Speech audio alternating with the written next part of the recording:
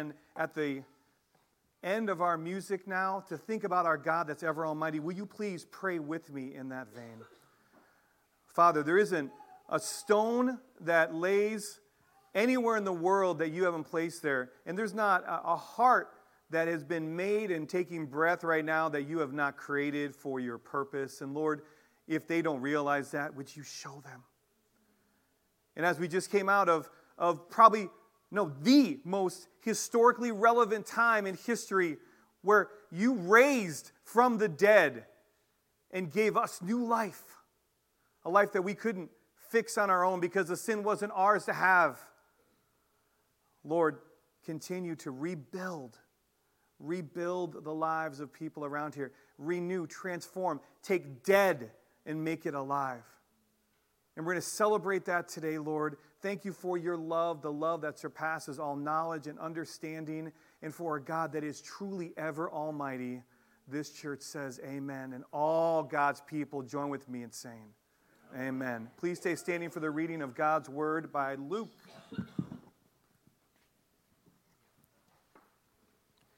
Let love be without hypocrisy. Abhor what is evil. Cling to what is good. Be devoted to one another in brotherly love. Give preference to one another in honor, not lagging behind in diligence, fervent in spirit, serving the Lord, rejoicing in hope, persevering in tribulation, devoted to prayer, contributing to needs of the saints, practicing hospitality. Bless those who persecute you. Bless and do not curse. Rejoice with those who rejoice, and weep with those who weep.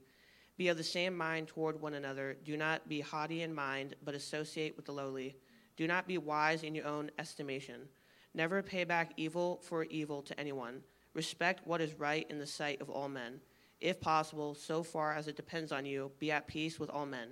Never take your own revenge, beloved, but leave room for the wrath of God, for it is written, "Vengeance is mine, I will repay," says the Lord.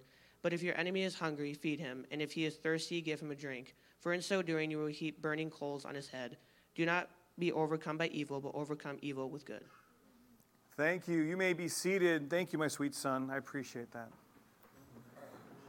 So as you're finding your seat, if you need a Bible, just from the onset, raise your hand because you are going to need one. We're going to be in God's Word today.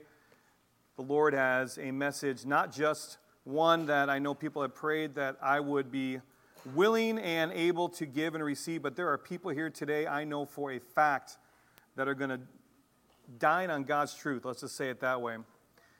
Before I begin, I want to tell you a story. So in 2006, I was on patrol, and I was working on a unit we were called the Hot Tone Squad, because there was only one unit in the city that was working from 4 p.m. until 2 a.m., and our whole mission on that squad was every time an emergency sound happened, we call them hot tones, it's like, "Deet," and everybody stops. And right now, every cop in the room went like that, right? Every time that happened, my squad, the squad of 6 of us, would just go. It didn't matter anywhere in the city. And we worked 4 p.m. until 2 a.m. And so we saw, as you can probably imagine, a lot of really interesting things, emergencies and just crisis situations. In one such situation, myself and a couple of the guys, we were down in our south part of the city, and this violent family fight erupts, and it comes out as a hot tone where there are possibly weapons involved. And so me and the team, we end up showing up, and we hear screaming and yelling, and we see that there's this active fight going on, and so we make entry. There's 3 of us, and I'm leading the charge to the door, and immediately my eyes take in this sight. My eyes take in the sight that there is a man who is headlocked on a woman, and he's just striking her repeatedly. There's blood everywhere, and my eyes move to the right, and I see that there's a young man, probably 15, 16, who is just covered in blood, and he looks like he's passed out on the floor. And my team and I, you can imagine, we didn't stop moving. We kept moving. We engaged this person and where's my lieutenant? Using the force reasonable and necessary to effect the arrest, we were able to subdue the threat and get this guy into custody. It was probably the whole time span was about 10 seconds. So when things happen like that, they happen quickly and they happen for a purpose. And we were very driven. I was with 2 guys on the SWAT team. I'm not on the SWAT team. These guys were extremely driven. And like I said, we helped this guy into custody. And so, of course, as soon as it was done, kicking down doors and having all the the fun stuff, they said, okay, Jeff, this is yours to go, and you can go book this guy. So they went off to deal with the next hot tone. So here I am down at the booking line. Now, it was Friday night. I remember that because we were doing DUI enforcement and a lot of different things happening. And the booking line, as we call it, there were 6 stations, and we looked through this little cage area. There's a small holding cell before the people we arrest get put back into the jail. And so the booking line was packed. So the guy's waiting, and my turn comes up. I get my computer, and this guy, was nursing the wounds that happened because of the conflict that he gave the officers on the arrest. And I'm just sitting there, and I am not happy. I'm not happy for a bunch of reasons, because I hear these hot tones going off. I hear DUI enforcement, and I'm thinking, I need to be there. That's my job. I'm the leader of this group. We need to go. And this guy just sitting here, and you had a bunch of hard-charging dudes on this line, and everybody just kind of, jawing back and forth with their prisoner. And here I am, just quiet. And if you know anything about me, you know that I'm not usually quiet. So then people are looking over going, what's wrong with him? And I'm putting off this vibe of, just leave me alone. I don't want any part of this right now, right? And so here I am booking this guy, and I feel the Lord saying to me, you got to tell him about me. And I'm like, I go, oof. So verbally all they hear is, oof. So now everybody in the line's thinking, oh, he's just ticked. The guy's really ticked. Now you should know something about this time in my life. I had been saved for about a year. In fact, it's right around this time in April 2005 that the Lord used the birth of my 4-month-old son Ethan, who's now not 4 months, to bring me to his throne. And then my wife was saved in April in 2006. So again, this is the summer. So she was saved, I was saved, we were really on fire, and I was really happy to be a police officer, and I had just been into like a super big thing of violence, so I was really just saved and just really, really happy, except when I hear the Lord talking. So now I hear the Lord talking again. He's like, this is a child of mine. I remember not hearing audibly, but thinking, okay, so he's a child of yours. Like, great. He's a child that has a bad attitude. He needs to go to jail for his crimes, and he's going to jail. I'm going to put him in jail. And I'm having this argument with myself, and the booking line is doing their own thing, and finally, it started like, I started itching on my ears. It was weird, and I don't like that.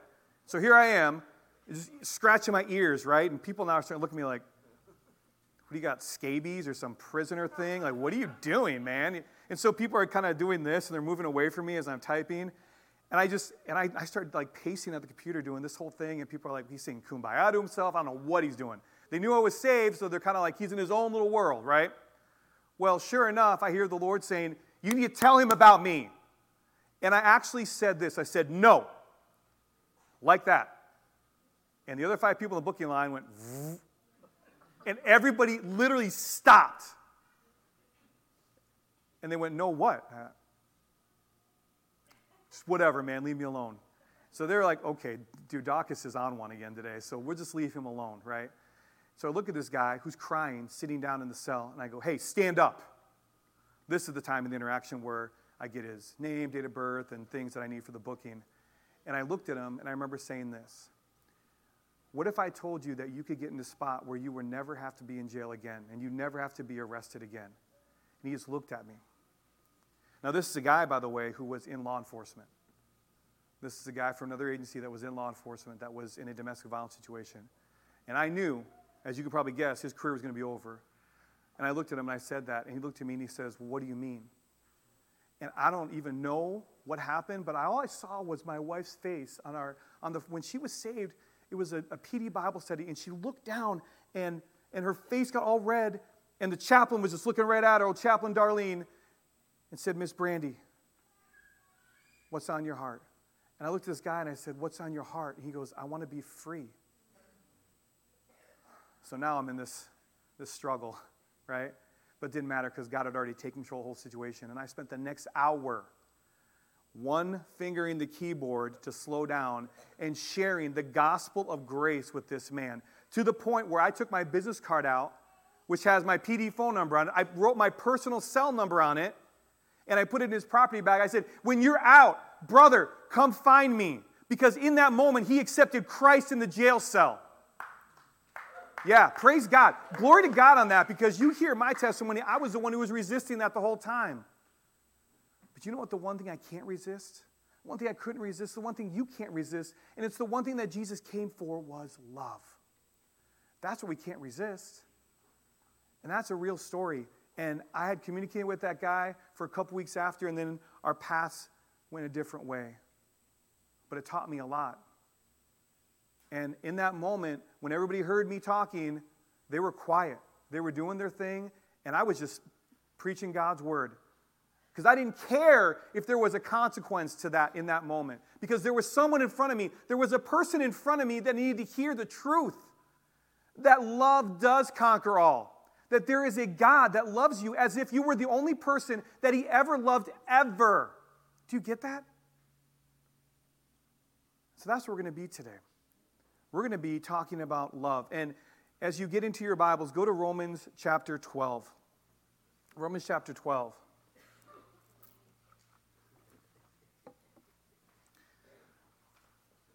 Today's message I've titled, How is the Gospel Really Real in Our Relationships? How is the gospel really real in our relationships? And I'm going to unpack it through 3 different training truths. And in your Bible, we're going to be in Romans 12, verses 9 through 21. And these training truths are, by planting your feet in gospel living, by offering the gospel over vindication, and by dying to yourself to give gospel life for others. So this is the first message coming back out of a 4-week resurrection season where we got to focus on the path to the cross and what Jesus died for our sins. So I want to take a little bit of time just to recap where we've been. And let me highlight some key points from Romans 1 through 11. I'm going to catch us up to where we're going to be today, okay? So you can follow along. Make some notes if you want, because I'm going to go fast through this stuff. But I want to talk about how Paul describes this journey in Romans 1 through 11. Romans 1:21, for even though they knew God, they did not honor him as God or give thanks, but they became futile in their speculations, and their foolish heart was darkened. Then in Romans 3:10 through 11, there is none righteous, not even one. There's none who understands. There's none who seeks for God. We continue Romans 5. Therefore, having been justified by faith, we have peace with God through our Lord Jesus Christ, through whom also we've obtained our introduction by faith into this grace, which we stand, and we exalt in hope of the glory of God. Romans 8:1, therefore, there is now no condemnation for those who are in Christ Jesus. Romans 10:8 through 10. But what does it say? The word is near you, in your mouth and in your heart. That is the word of faith which we are preaching. That if you confess with your mouth that Jesus is Lord and believe in your heart that God raised him from the dead, you'll be saved. For with the heart a person believes, resulting in righteousness, and with the mouth he confesses, resulting in salvation.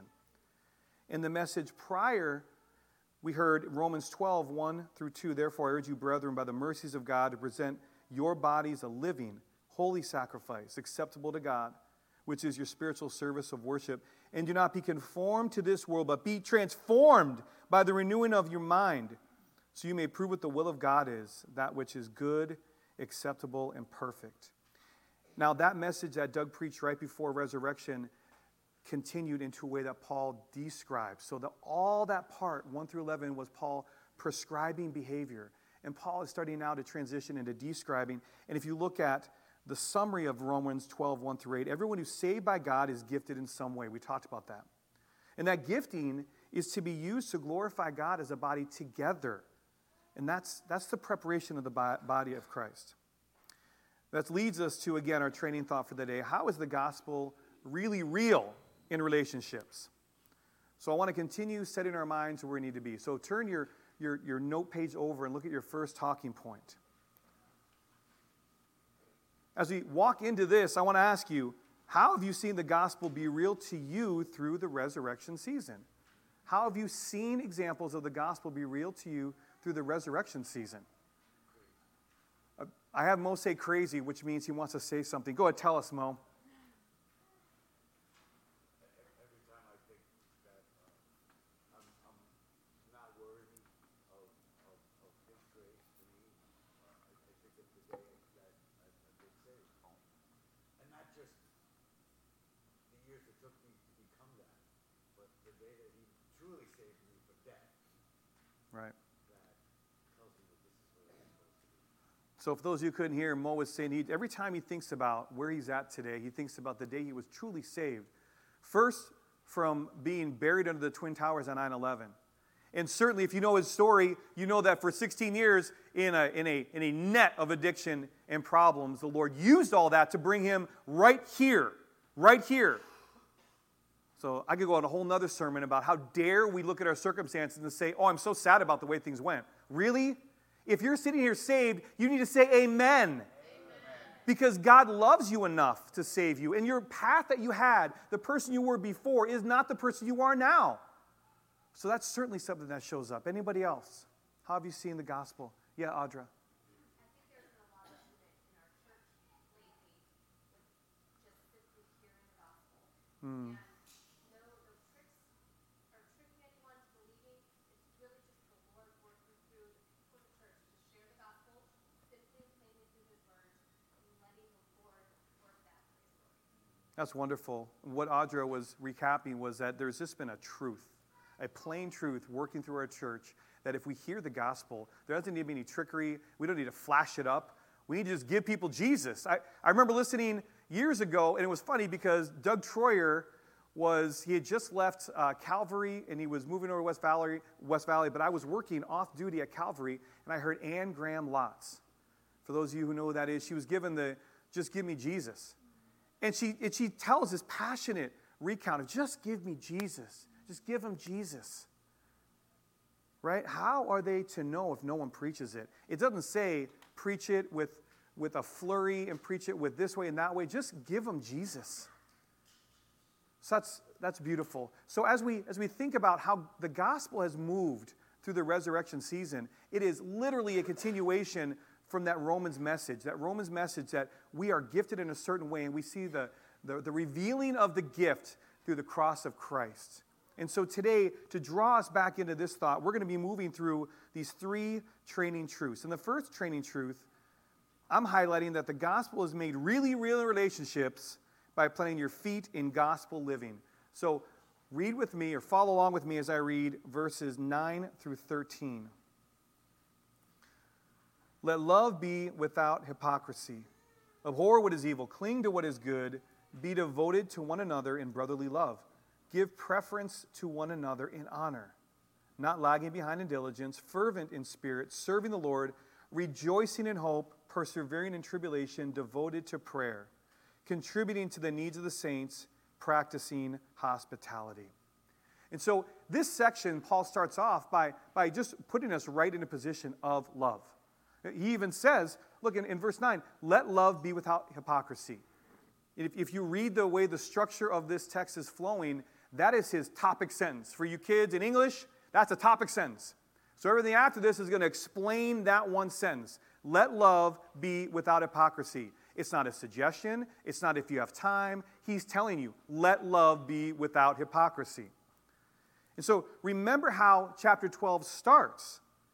Even in verse 3, though the grace given to me, I say to everyone among you, not to think more highly of himself than he ought to think, but to think so as to have sound judgment, as God has allotted to each a measure of faith, and that faith is not to be used to puff yourself up or to put you in a position where we are different than other people, because outside of the love and grace of Jesus Christ, we all have the same problem that we can't overcome on our own, right? And that sin problem is real, and we don't actually move ourselves from it. God does. And the sacrifice of Christ and his love, that's the key. And Paul moves into that in verse 10. Take a look at the text. It says, be devoted to one another in brotherly love, give preference to one another in honor. And I love during our prayer time, shades of this came out. Christian actually even prayed that. And I was smiling thinking, man, I didn't even set this up. But Christian is already moving to see that that's the key of this whole section. Verses 9 through 21, the key of this whole section is going to be verse 10. Devoted to one another in brotherly love, give preference to one another. Our love for God gets to be the gospel highlight for other people. So I've heard it said before that, let your worst day be someone's table of contents to get through their pain. I'm like, wow. And sometimes I think to myself, I don't know if you're this way, that maybe that's going to be a pretty short book, right? Sometimes you think to yourself, War and Peace isn't as long as some of the struggles that I've been through in my table of contents, and then you always hear about something else. Now, I don't know if you're aware of this, and this is certainly something that our Lord has sovereignty over. I just want to bring this up. When you think about the problems in our society that are all sin-based, everything is. You look at 163 mass casualty incidents since January 1st in our country. Were you aware of that? 163. I think that's more than the days that we've actually been through in this year so far. And yet there's a God, though, in His Word, the promised redemption of His Word that promises love will conquer all. Paul demonstrates his servant leadership to show this concept, be devoted to one another in brotherly love. And so he reminds us that we must love God so much that serving ourselves is completely unheard of. He actually wrote about this in Philippians. If you want to make a note, you don't need to turn there now, but Philippians 2, 1 through 4, just as a restate from Paul. Listen to this. He says, therefore, if there's any encouragement in Christ, if there's any consolation of love, if there's any fellowship of the Spirit, if any affection and compassion, he writes, make my joy complete by being of the same mind, maintaining the same love, united in spirit, intent on one purpose. Do nothing from selfishness or empty conceit, but with humility of mind, listen, regard one another as more important than yourselves. Do not merely look out for your own interests, but also the interests of others. So verses 9 and 10 already set the stage for where Paul's going to go as he now is prescribing a way to act. Verse 11 through 13, it really begins out to address the how. How are we going to affirm our position as Christians in light of how we interact with other people? So verses 11 through 13. Now, if you go back, the key verse, be devoted to one another in brotherly love, give preference to one another in honor. Okay, well, how do you do that, Paul? Well, let's read. Verse 11, not lagging behind in diligence, fervent in spirit, serving the Lord, rejoicing in hope, persevering in tribulation, devoted to prayer, contributing to the needs of the saints, practicing hospitality. You know, I wonder if Paul, when he wrote this, was inspired to remember everything that wasn't done for him. Everything that wasn't done as Paul journeyed across the landscape that he had given to him. Was he given hospitality? Were his needs taken care of? If you read the whole New Testament, you see glimpses of how Paul went from town to town, and he talks about making tents was his profession, just so he could not indebt himself to other people and find himself a charity case. He wanted to earn his own way. He wanted to share the magnificence of the glory of Jesus Christ and his transformation story. And through all of it, if you remember, right, if you remember in 2 Corinthians, he talks about, I was shipwrecked. I was at sea. I was given 39 lashes 5 times. I was hungry. I was sick. I was cold. And apart from all of that, he had the concern and the burden weighing on him of the people, the brotherly love of the saints in the church of Christ, that he was a minister of the gospel to give. So that's amazing to me. And I wonder, as he's writing, as he's penning these words, 11 through 13, if the Holy Spirit's like, and this forgive, and this forgive, and this love covers that, and this love covers that. I'll tell you what, outside of Christ, there is no more powerful influence in the New Testament that we see than the Apostle Paul. And the Apostle Paul, by all accounts, was not like the Old Testament king. Remember King Saul before David? He was a head above. He was a man's man. He was a warrior. He was handsome. He was the one that the people said, yeah, that's the guy we can see being king. This is not Paul. Paul's a guy who is small in stature, diminutive. He's nothing to look at. Pictures of him show him old, hunchy, right? Walking. Can you imagine catching, though, his eye and having him look with the power of Christ at you and to see your soul? That man, I'm telling you right now, you put a flashlight down and have it stream straight up, it makes no sound. But in a dark room, everybody sees it. Everybody sees the loudness of a flashlight in a dark room. And it is amazing to me. And so, on that thought, turn your notes over. I want to go to our second talking point.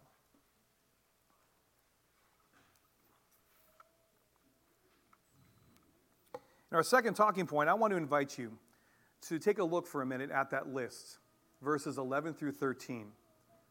Think about the things that you can start doing differently to invite the gospel into encounters with people.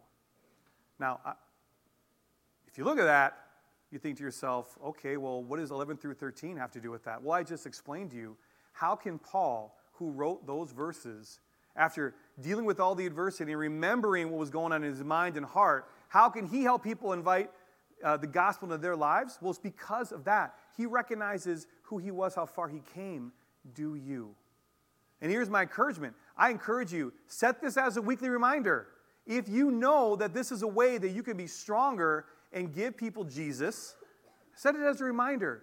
Some people have their phones, some people have calendar reminders and email. You can do something, but to do nothing puts you, as Michael Savage would call us, the sheeple, going, meh, right? Just lead us along, doing whatever we want to do.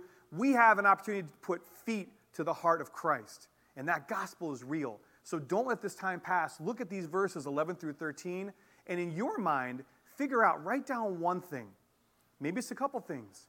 Maybe it's someone's face that you're seeing right now that you can really get in their lives with.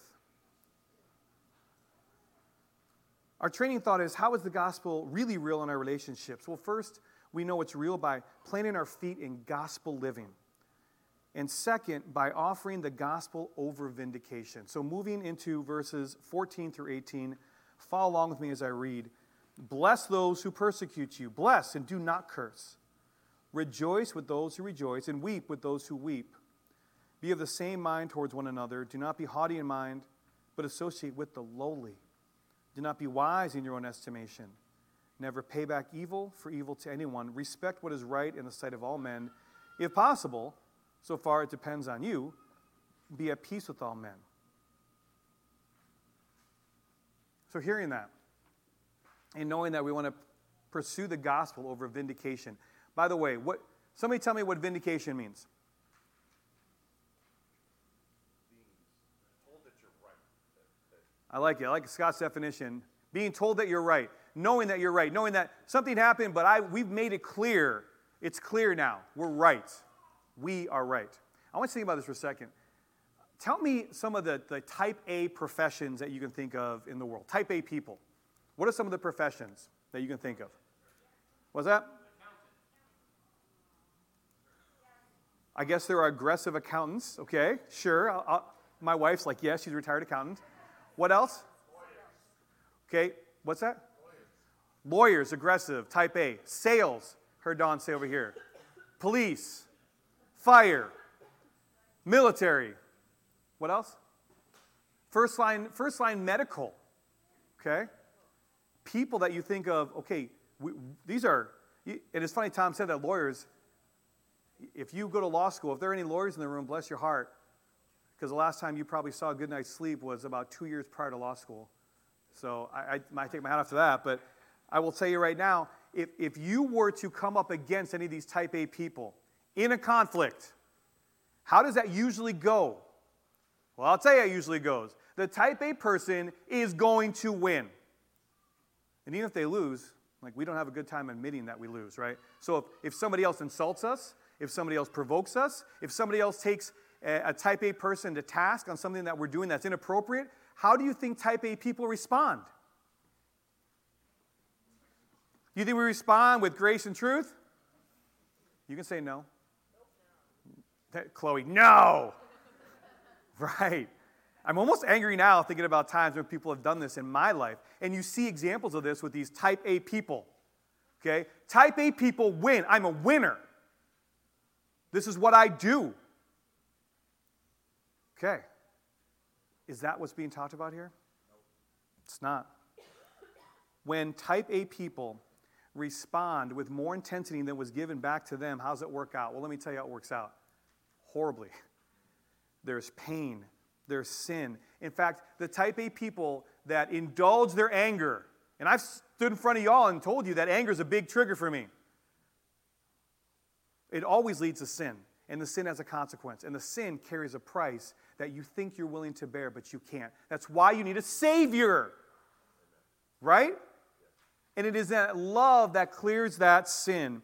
So how does Paul, even in this section of Scripture, talk about the gospel providing the necessary payback? How does Paul talk about it? Well, look at verse 14. Ready? Bless. Don't persecute or curse. I should probably just stop there. guess what? I'm going to win. The story I told up front about that guy who's in the jail cell. Oh, I won. We won. There's no doubt we won. My name's on the booking form. I won. But did I? And instead of getting mad at that guy, the Lord turned my heart into something different. Verse 16, be of the same mind with your brother. We need to look for the helping hands, both reaching down and have enough humility to reach up. We're supposed to be the same mind. We can't trust our own sense of wisdom. I love it.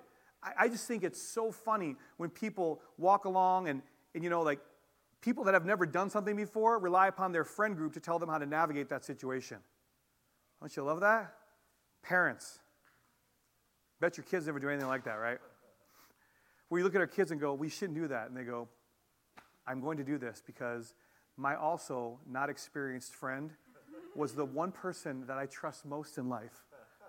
Okay? You're like, we just go, okay, we can't trust our own wisdom. We already know we can't trust our own wisdom because guess what? If we could have trusted our own wisdom, we wouldn't need a Savior because we wouldn't have walked through sin, even imputed as it was. Okay? So we continue, and Paul writes in verse 17, never pay back evil. He's highlighting that we should push the gospel truth for what's right for all men. It doesn't matter. It doesn't matter what your definition of evil is. Now, in the world that I live in, I see a very visceral, very real definition of evil. When I was a homicide detective, I would interview these people that would kill other people and just talk about it as if it was describing their day at the zoo. And it was hard. It was weird because that's real evil that I'm seeing there. But it's no less evil to be callous in the way that you treat your spouse. And you know what? It's no less evil by giving constant criticism to your children. It's no less evil in God's eyes. You have to get that. And so how does Paul say to deal with that? He says, don't repay back evil with evil. Don't become the evil that you yourself say, I need Jesus to fight. How does that make sense? So Paul knows that.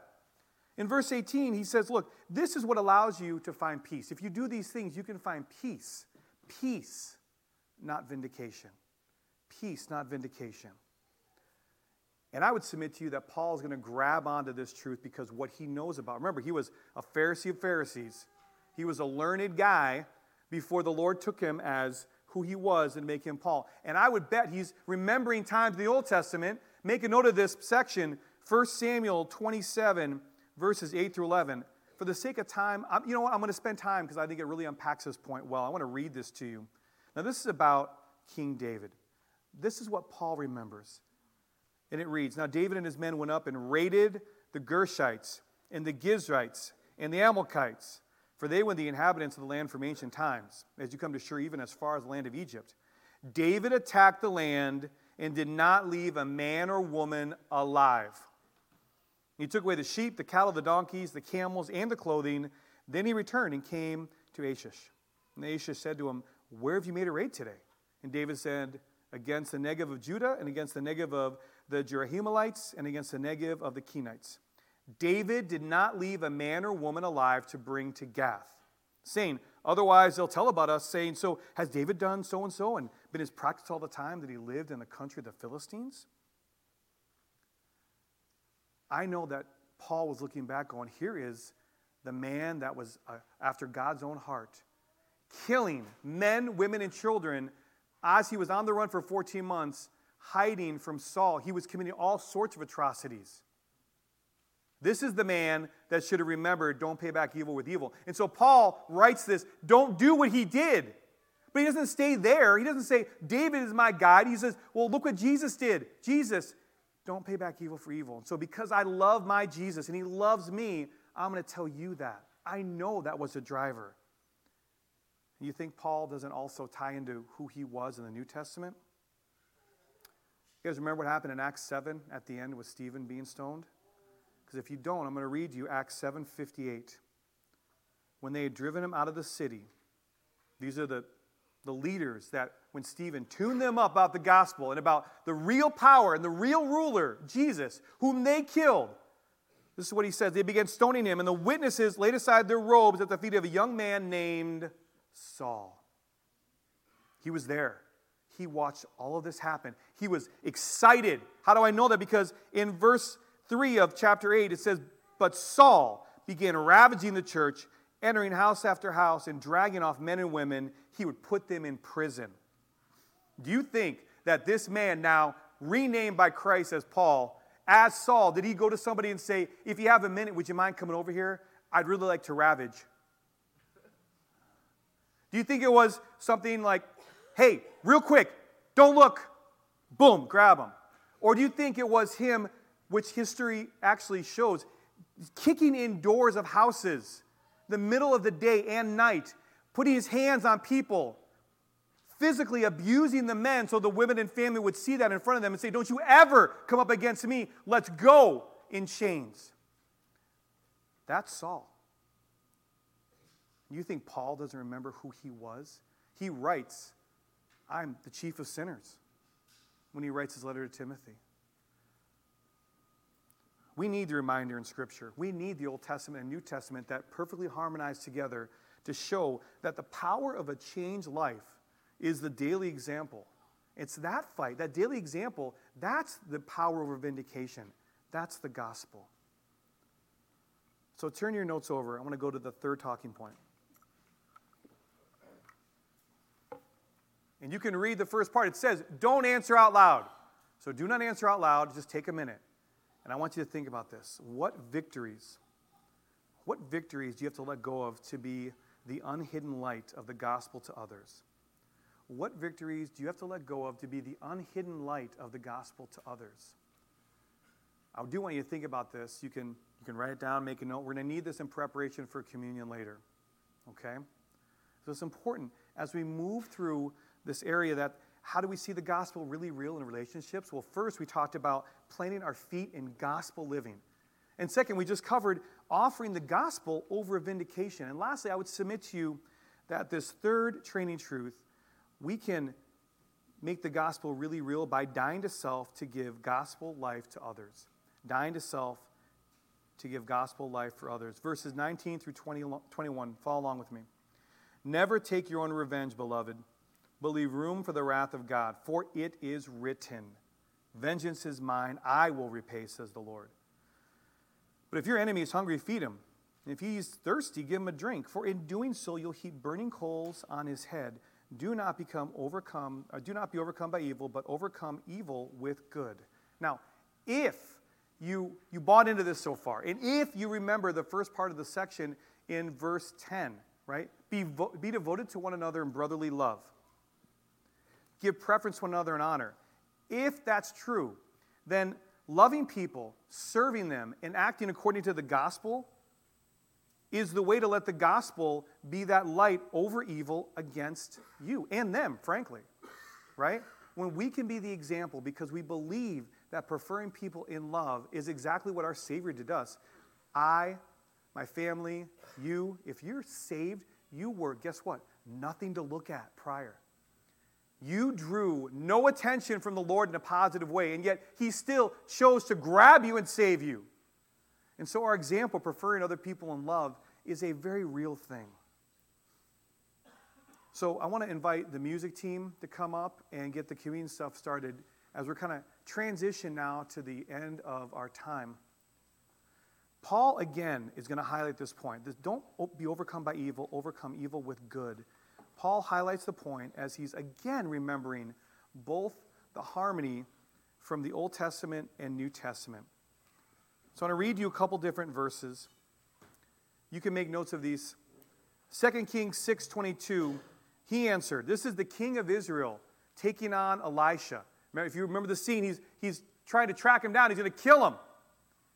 Right? And his servant comes in and says, Master, you need to see the forces arrayed against us. In 2 Kings 6:22, he answered, You shall not kill them. Would you kill those you've taken captive with your sword or with your bow? Set bread and water before them, that they may eat and drink and go to their master.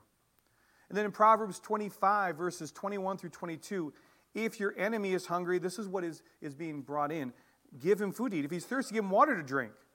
For you will heap burning coals on his head, and the Lord will reward you. And Jesus himself, speaking in Matthew 5:44, recounts, But I say to you, love your enemies. Pray for those who persecute you. You have to give up your own way, people. You have to give up getting even. You have to give up. I have to give up winning. I have to give up looking at the person saying, oh, you know what? He's going to get one over on me. Even yesterday's reading in John, Jesus tunes up his disciple and said, if I choose to keep him until I come back, what is it to you? You follow me. And if you are going to walk as a worthy Christian following Jesus Christ, you better walk in a posture of love. In love, we support one another. In love, we teach people. There's no getting even, right? We do nothing to get even. God is the judge of all. And Jesus is the one who wins. And we got to see that celebration last week, right? Once we remove unhealthy living with one another, we let gospel living connect us.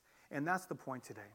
We can make the gospel really real in our relationships by letting gospel love connect us. This is completely different, even when people on different sides of the coin are unified in one another. Now, there's a picture that comes up on the screen here I want you to see.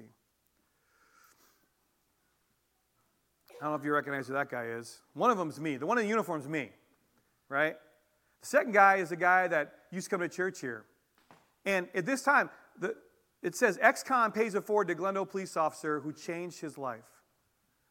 I had a chance to encounter this man. This is about 2.5 years prior. And as our paths encountered, as we encountered each other in a professional context, I had a chance to see this man. And the thing I expected to see is not what God wanted me to see. And so I just gave it over to the Lord. And I kept going and talking to this guy. He lived in my area. I kept meeting with him and talking with him, got to know his family. And pretty soon I'd meet with them every week. And I'm just sharing love and example and sharing Christ, sharing my family. Pretty soon, we're so connected, he's calling me on days off. We're so connected that my wife and I host him and his family over at our house for dinner numerous times.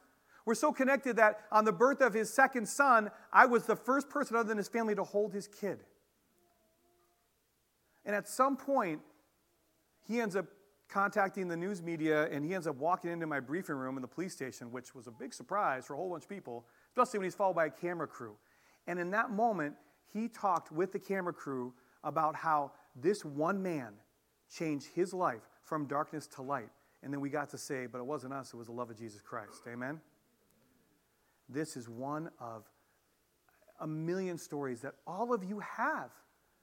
All of you have in your hearts through the time that Jesus has impacted and collided with your soul. You have experiences. In fact, I can prove it. You wouldn't be here if you didn't. Somebody told you to show up here. Somebody shared life. And it's a life that was bought by the sacrifice of Jesus Christ. How is the gospel really real in our relationships, people?